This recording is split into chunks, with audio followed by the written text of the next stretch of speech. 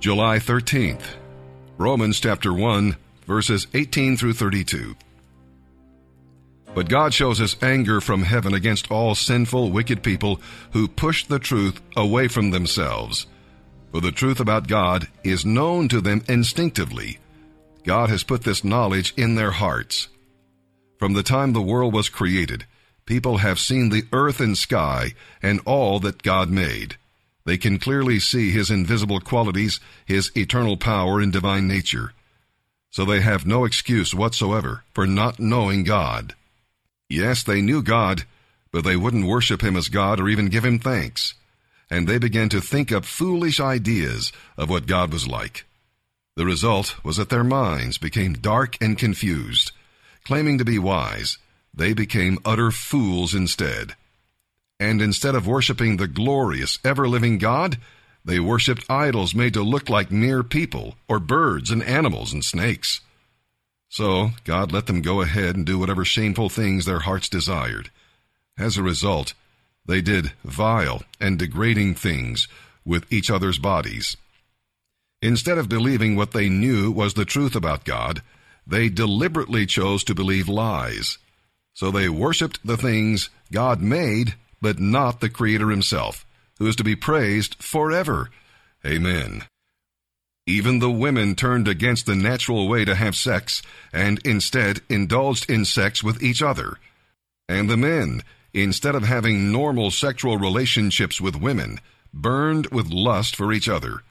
Men did shameful things with other men, and as a result, suffered within themselves the penalty they so richly deserved. When they refused to acknowledge God, he abandoned them to their evil minds and let them do things that should never be done.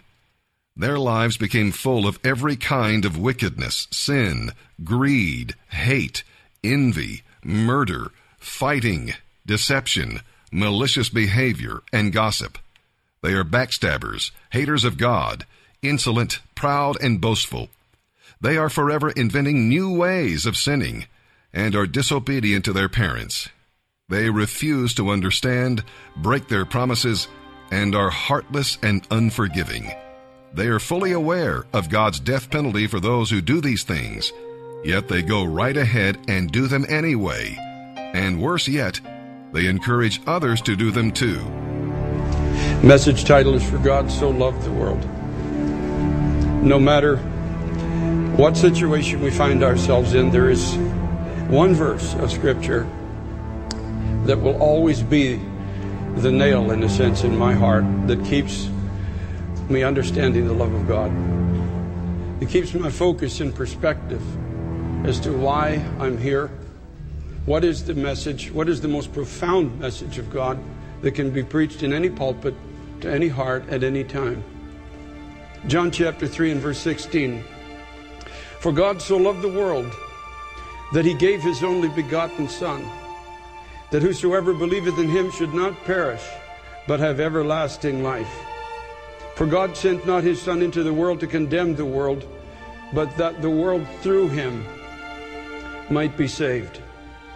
He that believeth on him is not condemned, but he that believeth not is condemned already, because he has not believed in the name of the only begotten Son of God. And this is the condemnation, that light is come into the world, and men loved darkness rather than light, because their deeds were evil. For everyone that doeth evil hates the light, and neither comes to the light, lest his deeds should be reproved, or that means discovered. But he that does truth comes to the light, that his deeds may be made manifest, that they are wrought in God.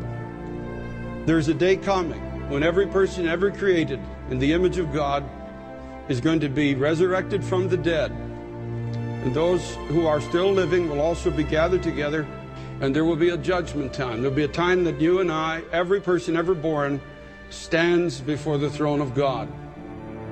Don't forget this is coming. Don't forget this is a day that is still ahead of us. Every knee will bow. Hitler's knee will bow. Attila the Hun will bow. Some of the most ruthless characters of all time, they will bend their knee and their tongue will confess that Jesus Christ is Lord. Many, many people will be looking at that moment for an opportunity. The passage in John chapter 3 tells us why. It says, light came into the world, light being everything that man needs to be regenerated, brought back into right relationship with God.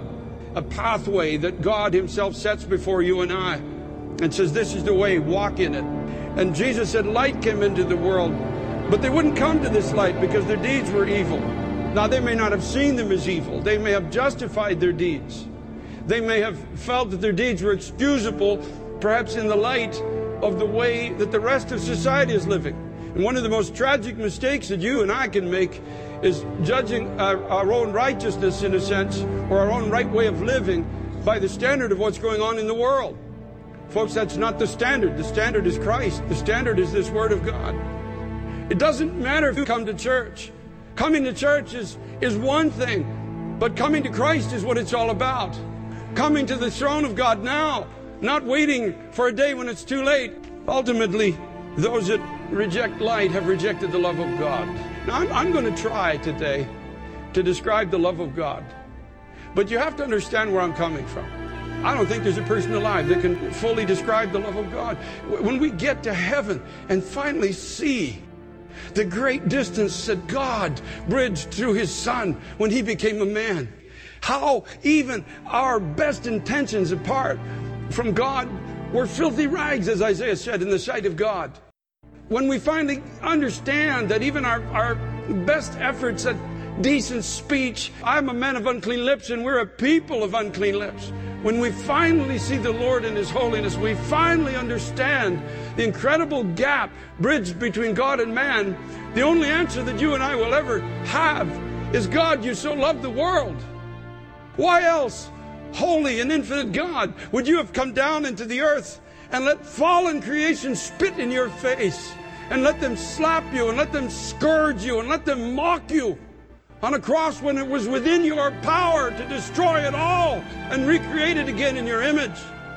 God could have at any moment said enough of this and just annihilated everything. The only reason he didn't do it, folks, is for love. Because he loved you. From before the foundation of the world, the scripture says he loved you. He saw you. The greatest news that you will ever hear is that you can touch God today.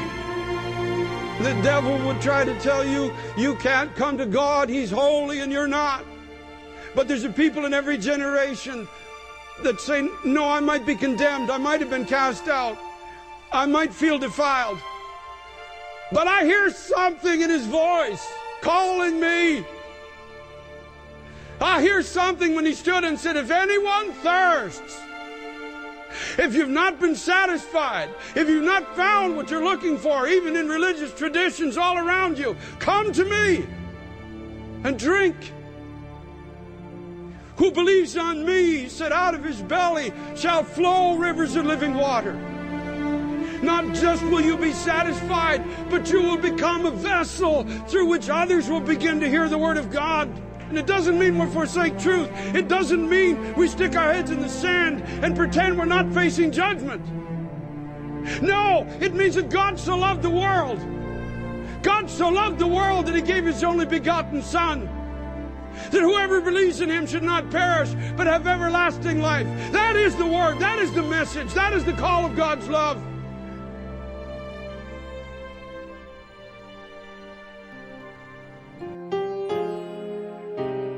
Today we're reading in Psalm chapter 10, verses 1 through 15. And we have some questions here. First of all, does God hide? Why do the wicked prosper, it asks? That's a perennial question that God's people ask. As they consider the suffering of the godly and the security of the ungodly, they feel that God has forgotten and forsaken his own people. He is hiding. Next question, does God hear?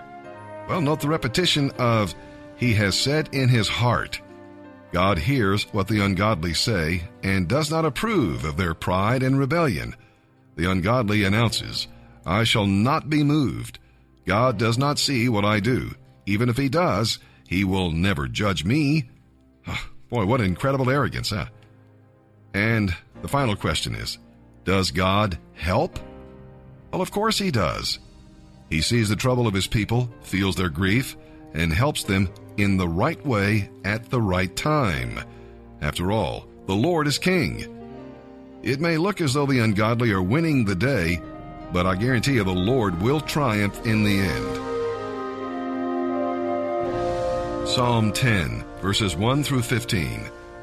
O Lord, why do you stand so far away?